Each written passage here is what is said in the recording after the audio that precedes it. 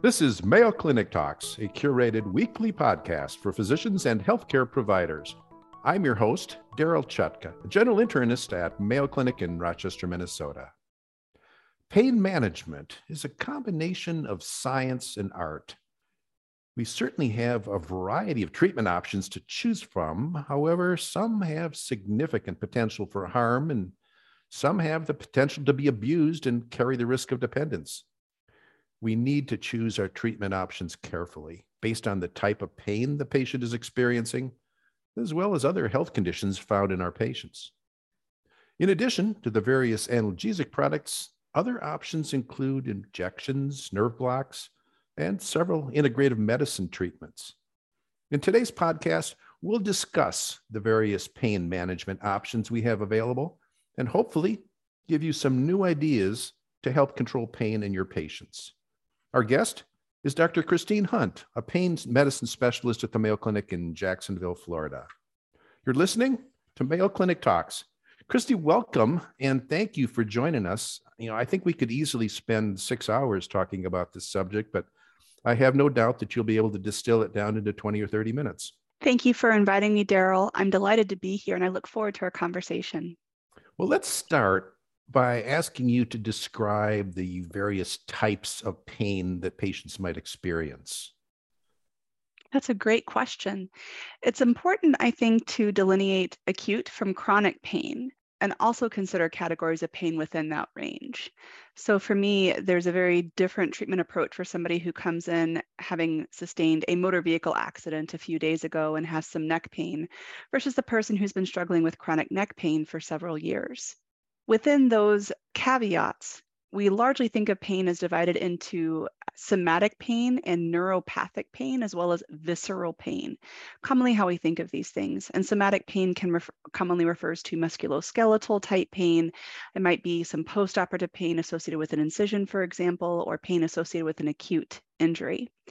We often see neuropathic pain develop either in the context of situations that we're all familiar with, let's say sort of diabetic peripheral neuropathy or pain clearly involving a nerve. But we also see neuropathic really bringing in strong flavors in patients who have chronic pain.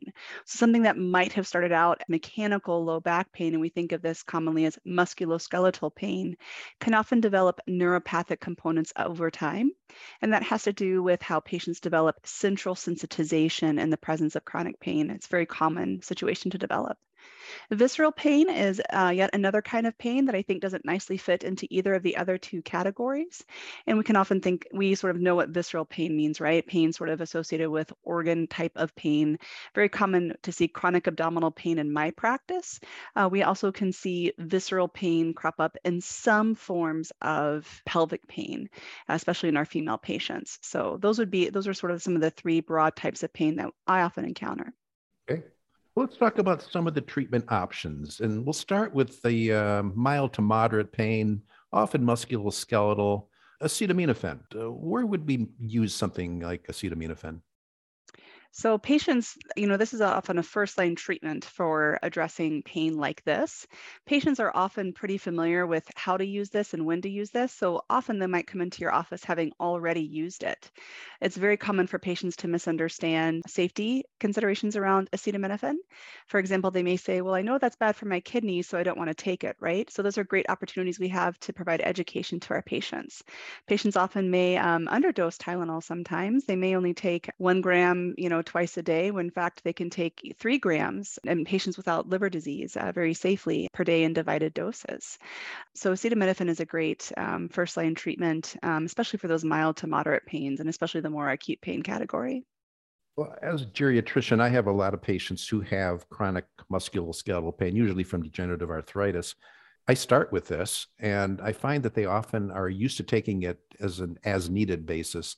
And I find they get much better results if we dose this thing regularly. So they're taking it several times a day, every day.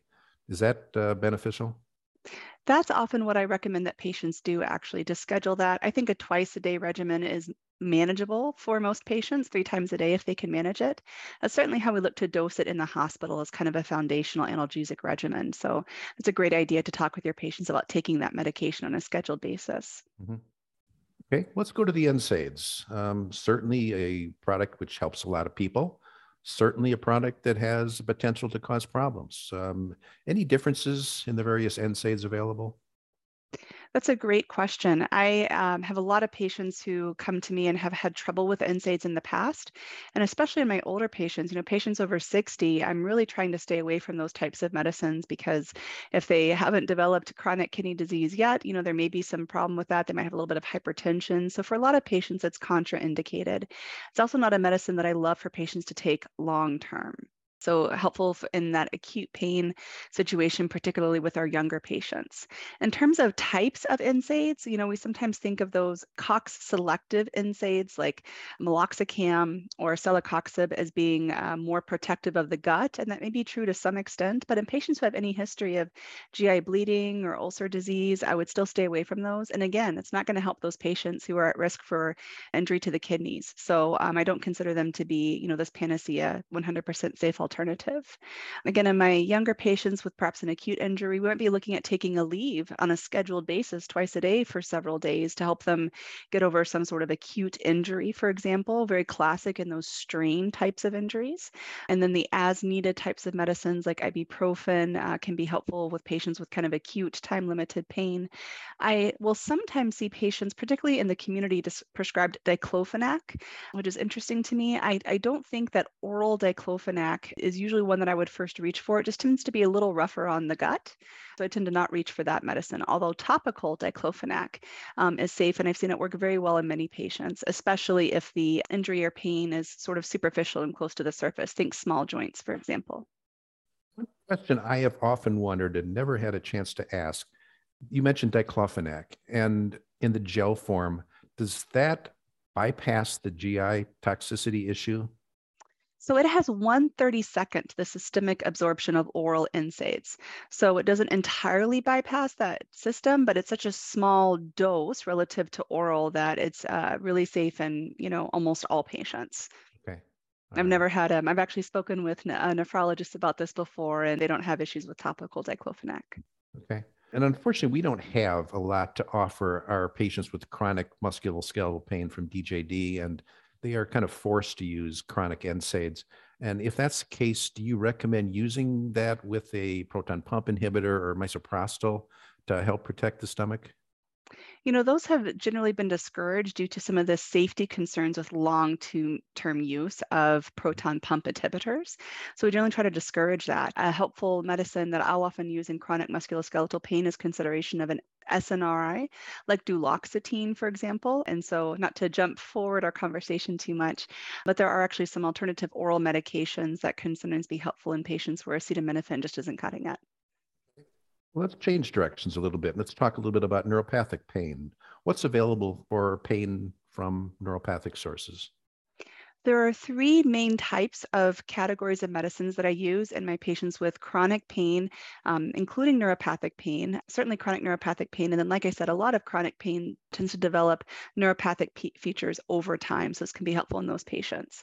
The SNRI class, medicines like duloxetine or venlafaxine, which I tend not to use as much because the symptoms of when patients are discontinuing the medicine are a little bit can be helpful. So I might reach for this in patients who have chronic musculoskeletal pain with sort of some fibromyalgia-like features, or where there seems to be more of a musculoskeletal type component to their pain. We dose that at a lower dose than one does for depression. So for example, for Cymbalta, I slowly titrate them up to a maximum dose of 60 milligrams daily, whereas you might go for twice that in the patients where you're treating mood symptoms. So I take the time to educate patients that, look, I'm not treating you for depression. I'm not telling you that I think you're depressed and that's why you have pain, although we know that those comorbidities often exist together. But I counsel my patients that we're dosing this for pain. Another class of medicines that I use are those gabapentinoid type medications, so gabapentin or pregabalin. Pregabalin is now available in generic form, so whereas this might not have been affordable for many patients a few years ago, it's now available generically. I tend to start with gabapentin in patients where it seems more clearly neuropathic, and we might switch over to pregabalin if we're just if we're sort of titrating up to that maximum dose and it's either not working very well or poorly tolerated. Pregabalin has better oral bioavailability than gabapentin. And so some patients may find it works a little bit better. They can tolerate it a bit better, but that's not a hard and fast rule. I've had patients where we tried switching to pregabalin and gabapentin worked better for them. I've really seen both situations. The third class of medicines that I will more commonly reach for will be the tricyclic antidepressants. Amitriptyline may be a little bit more stronger and more effective in some patients, but it tends to have more anticholinergic side effects. I treat many patients who are older, and so I typically reach for nortriptyline, which has fewer anticholinergic side effects. This is particularly a nice choice if my patients tell me they have a lot of pain when they're sleeping, because this medicine is taken before bedtime and sort of may help patients feel a little bit more tired at night. It's no replacement for great practices like good sleep hygiene, which is always foundational, so I'm not using it as a sleep medicine. But when that happens to be something that a patient tells me they have more pain at night, that might be the medicine that I reach for. Again, all of these I will slowly titrate per the medication template and medication titration templates that we have here at Mayo. Well, turning to topical products, you've already mentioned diclofenac gel. What else might be available in a topical form? Lidocaine cream or lidocaine patches are also very popular. Lidocaine patches at 5% strength are available by prescription, but those are very costly. Slightly lower strength at about 4% is available in most drugstores or grocery stores where patients may go. And so I usually counsel them, hey, try the lidocaine patch. So either lidocaine patches or lidocaine creams or gels. I'm very careful to tell them, be careful of formulations that might have menthol in them. So for patients who have neuropathic pain, like think about your diabetic peripheral neuropathy, that menthol may not be well tolerated. So that's very common. Compounded creams, I think, are a little bit controversial. So we have some nice compounded cream choices that have different types of agents in them. In addition to lidocaine, they might have ketamine, they might have amitriptyline, they might have gabapentin. But in head-to-head randomized controlled trials, there has been no demonstrated superior efficacy of these compounded creams over regular old lidocaine. So especially understanding that this is a very costly type of medicine, the compounded creams, I should tell my patients to at least try lidocaine first. The situation is commonly, hey, I came out of the hospital and I was given this compounded cream. I can't afford it. What can I do? And I tell them, well, try just the regular lidocaine, and patients do well with that switch. Any role for capsaicin?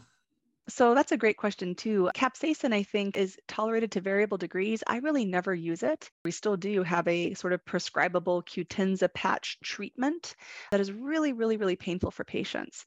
I've had patients who've tried topical capsaicin before and have had variable degrees of benefit with it. So again, something that's probably safe to try, but I've not, just anecdotally in my practice, I've not seen a lot of home run hits with that. Let's turn now to the opioids. We're not going to spend much time on this because this could easily generate a lot of discussion, but let me just throw a few at you and tell me what use they may have in some of our patients. Let's start with codeine. Yeah, so codeine is a medicine that, again, we might be used for some patients with cough, which is not something that I'm really working with in my practice, but as a pain medication. And I'll tell you what my bias is with respect to opioids, or I'd like to say probably informed opinion about opioids. Codeine is not something that we're really reaching for to treat pain per se. The Tylenol with codeine is sometimes used more so from a regulatory standpoint than anything else, depending on what state you live in. There may be different regulatory requirements surrounding Tylenol with codeine versus some of the stronger opioids. So that's typically where I've seen the context that I've seen that in. Early in my career, we used a fair amount of meperidine for pain. I haven't seen it used much currently. What's the role for meperidine, or is there one? We really don't use it anymore, either perioperatively or in the outpatient setting. Meperidine tended to be highly addictive and was associated with a strong sense of euphoria. So for safety reasons, that's largely not used anymore, at least that I'm aware of. There may be some community practices that use it, but not very common. Okay. How about oxycodone, OxyContin? So that's really one of the most common drugs that we might see patients being treated with, particularly in the community.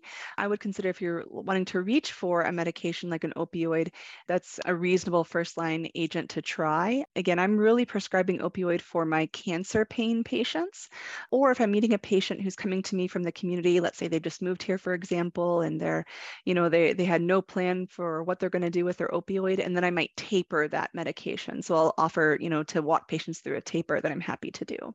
So those are sort of lower potency opioid compared to something like hydromorphone or fentanyl, for example. Again, for our non-cancer patients, I would really encourage to stick with the oxycodone. CDC guidelines really encourage us to stick to the immediate release opioid medications if we need to use those in chronic non-cancer pain. And then some of the long-acting agents may be appropriate in our patients with cancer-associated pain. Well, these products do have a potential for dependence. And one issue I have seen is some providers withholding these medications in patients with pain from a terminal illness. And Mm. you shouldn't really deal with or worry about dependence in those situations. The number one goal is to keep the patient comfortable. Is that something you agree with? I really do agree with that. Patients actually tend to come with a lot of fears about that. I've had patients with cancer, they might be dying of cancer and they're hesitant to take opioids because they're afraid of risks of addiction. And so I really take that as an opportunity to have a thoughtful conversation with that patient. Frankly, the risk of addiction is still there. And unfortunately, patients will tend to succumb to their disease before that becomes an issue. So we're really not worried about that. I'm having an entirely different conversation with my cancer pain patients. Some patients, fortunately, achieve remission. And then we're trying to, I've had a couple of patients where we're trying to work to gradually taper that dose, and we can do that just fine. So, a lot of times I'm trying to kind of help counsel the patient, the family members about what our goals are with respect to pain management and cancer, and that being very different than our chronic non-cancer pain population. We tend to think of the analgesics as the pharmacologic options, but there are some non-pharmacologic treatments that we often don't think of, such things as heat, cold, PT, OT. Where might those be useful? I really consider physical therapy and occupational therapy as the foundation for my treatments with patients. A lot of times, mobility is really the answer for patients. I'm sure we've all had those conversations where they said, "Oh, I did PT years ago, it didn't help." And you ask, well, what does your home exercise program look like right now? And they'll kind of look at their spouse maybe, and they'll get an elbow and they'll say, "Well, I don't really have one." And so that tells me right there that, we kind of need to circle back to this. I spend a lot of time coaching patients on the importance of a physical therapy directed home exercise program. And usually we're talking about PT, but occupational therapy can be very helpful in some of our patients who have overuse injuries of the upper extremities, and also can even be helpful in some relaxation techniques and some of those strategies that can be helpful for patients. So that's a conversation that I'm having every single time with patients, and I'm always referencing it in my care plan for every patient. Either we're going to try this sort of form of physical therapy, or we're going to reinforce and make sure that they're continuing to do their home exercise program. I have had a few patients who've actually gotten really good results from acupuncture as well, and that's something we can think about in select patients. Let's go into the world that Certainly. you're used to experiencing on a day-to-day basis. Let's talk about where injections may be useful, maybe for chronic back pain or other neuropathic pain. The use of interventional pain therapies, particularly in our chronic pain patients, but also in some acute pain patients, nerve blocks in particular, has really grown over the past 10 to 15 years. And it can be very helpful in patients who have at least a focal symptom contributing to their symptom burden. I would consider that patients who have something like fibromyalgia, where they have kind of chronic pain everywhere, and sometimes there might be strong mood symptoms associated with their pain, that injections may be relatively contraindicated in that population.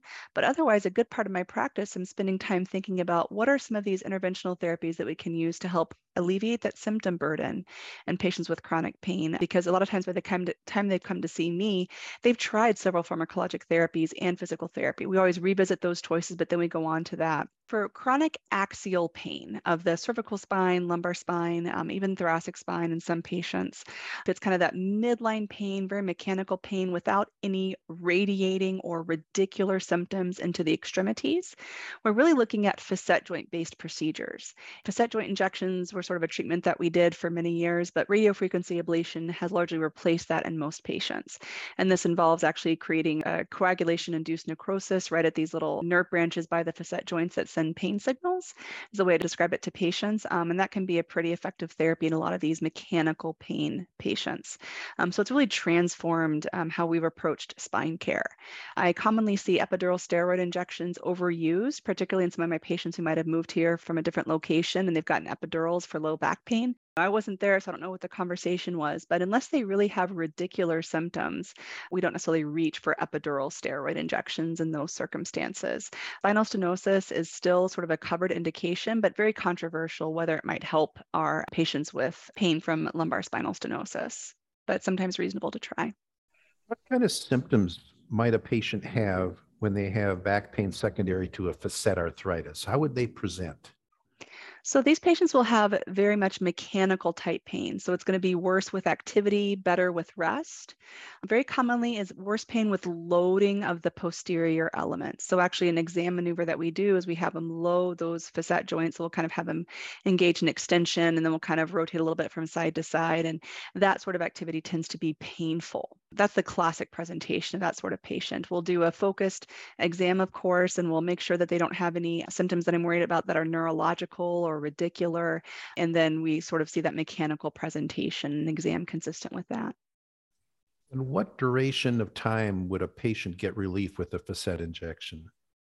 So if we're talking about facet joint injections with steroid, which we don't use as often these days, I always tell patients we're hoping for 3 months, but the amount of time may be highly variable. I tend to see facet joint injections with steroid being most helpful in my patients with rheumatologic spectrum disease or kind of have an inflammatory component of pain, particularly effective in SI joint pain in those types of patients. And it can be helpful as we're getting them moved towards some type of DMARD therapy, something like that. For the radiofrequency ablation, we're hoping that patients get at least 6 months of relief. Again, that can be variable, but that's what we're hoping. On average, we might see sort of 9 or 10 months. Some patients may get less time than that, unfortunately. Before the radiofrequency ablation, patients undergo these diagnostic procedures that some of your listeners may have heard of. We call them medial branch blocks. That can be a confusing trajectory for some patients. And the plan is really, they come in for one set of medial branch nerve blocks done with just a little bit of anesthetic right in the area that we would perform the ablation. If they get great relief, they come in for a second procedure just to kind of confirm that response.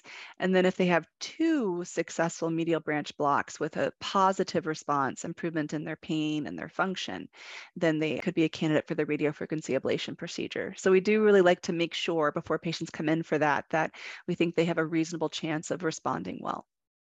The nerve blocks are really kind of a test to see if the radioablation is going to be effective. Is that right? They are. I think they're best thought of as prognostic blocks. They're often called diagnostic, but really what we're doing is we're using these blocks to see if they are likely to benefit from the ablation procedure. So definitely can be thought of as a test procedure. So Yes. are these patients those who typically have more radicular symptoms? Is that when you'd be using something like this?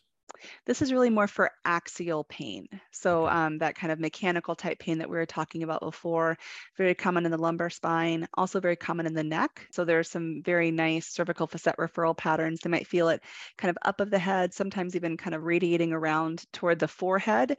That ram's horn distribution often is from upper cervical facet pain. They might have it kind of middle of the neck. They might even have pain extending out to the shoulder blades.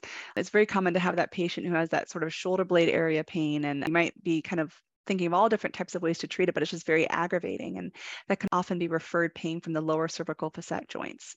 It's pretty uncommon for us to see this coming from the thoracic spine, in large part because the thoracic spine is relatively immobile relative to the cervical spine or lumbar spine. But I'm seeing that more commonly. Maybe patients have had a previous kyphoplasty, for example, or they've had some sort of anatomical problem with one of their segments and they might have developed some adjacent segment pain or discomfort. Those are typically the patients that might benefit from some ablation in the thoracic spine.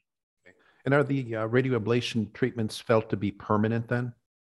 They are not. On average, we say they hope they last at least 6 months, but they can be repeated. Okay. So we can repeat those. They don't have to go through the whole medial branch process again, but they can be repeated no more often than every 6 months. Okay. Is there any role for nutrition in managing pain? I am so glad that you asked that question. I call it like a 4 core fundamentals approach to pain management, and nutrition is one of those core elements. There's actually very good literature that you might call it an anti-inflammatory diet. It can be really helpful in our patients with chronic pain, particularly low back pain are where a lot of the studies that have been done. There's so many different types of diets that patients can choose from to the point that it becomes overwhelming and confusing. So sometimes sending them for like a nutrition consultation with an integrative medicine can be helpful. The diet plans that tend to work well with kind of the sort of the unifying factors from all these different choices, Mediterranean, Mayo Clinic diet, gluten-free, keto, right? All of these different choices. There's really sort of four basic elements. And those four elements are to avoid sugar, which is highly, highly inflammatory, avoid ultra-processed food. So I tell patients if it has more than 5 ingredients, step away. We all talk about, stick to the periphery of the grocery store when you're going around, that sort of thing. Use of healthy fats, especially those monounsaturated fats, go for nuts, go for avocados, go for olive oil. And then plenty of vegetables, trying to keep it basic. Sometimes we'll try to kind of talk and have some of those conversations about some choices or plans that patients might think about. I believe that nutrition is fundamental to successful treatment of pain. And I've had several patients who, when they were able to make that transition, which is a challenge for many of our patients, they just feel so much better. And I've definitely seen it be effective in the treatment of chronic pain. We've talked about all these different options, and there's no reason that a patient can't use multiple things at once, an oral analgesic, a physical therapy, OT, injection. All of these sometimes work very nicely together. They really do. What I really try to avoid doing is trialing more than one pharmacotherapy at once. Mm-hmm. So that's why we'll try to be careful that if we're going to be considering some of these adjuvant medications, we layer them on slowly and over time. But otherwise, we're often combining some of these things. So patients may be on more than one type of medication for pain. They might be on, let's say, gabapentin and duloxetine, for example. But we're not going to be titrating those at the same time, because then we're not sure which one is working and which one might be causing side effects. And so it makes that titration very difficult. But otherwise, we're often using them in combination. Physical therapy is sort of the foundation. We might be layering on some pharmacologic agents, and then we look to those interventional therapies in patients who we think could benefit. Christy, you've done an amazing job of distilling this information down into 30 minutes. Can you summarize our discussion by giving us maybe 2 or 3 key points on pain management options? I would say that when it comes to pain management, what's very important is to look for those opportunities to find rapport and partnership with your patients, because there can be a lot of stigma surrounding chronic pain that patients may, to the point that patients may feel a little nervous to bring it up. So demonstrating to your patients that, hey, we're willing to talk about this, and there are some great strategies for addressing your pain that don't involve opioid medications. Many patients are very open to that. When people hear the word pain management, a lot of times they automatically think of opioid. Getting rid of that myth and dispelling that and looking for opportunities to partner with your patients is really critical. Number 2, I would say don't ignore the core fundamentals when it comes to chronic pain. Adequate sleep, at least 7 hours per night, anti-inflammatory type of diet, stress management, and exercise is fundamental. Definitely revisit if they've done physical therapy recently. And then for number 3, sort of think about, are you kind of firing on all cylinders when it comes to your pain management plan? Are we doing a physical therapy directed home exercise program? Are we using rational pharmacologic therapy, ideally avoiding opioids? Are we using interventional therapies when appropriate, layering and using these things together as a multimodal treatment plan to help the patient? We've been discussing pain management options with Dr. Christine Hunt, a pain medicine specialist at the Mayo Clinic in Jacksonville, Florida. Christy, thank you so much for sharing your expertise with us on this really important topic. Thank you, Daryl. It's been a pleasure. You can now listen to over 100 different medical topics developed for primary care providers on Mayo Clinic Talks podcasts. Find them at ce.mayo.edu or your favorite podcasting app. If you've enjoyed Mayo Clinic Talks podcasts, please follow us. Stay healthy and see you next week.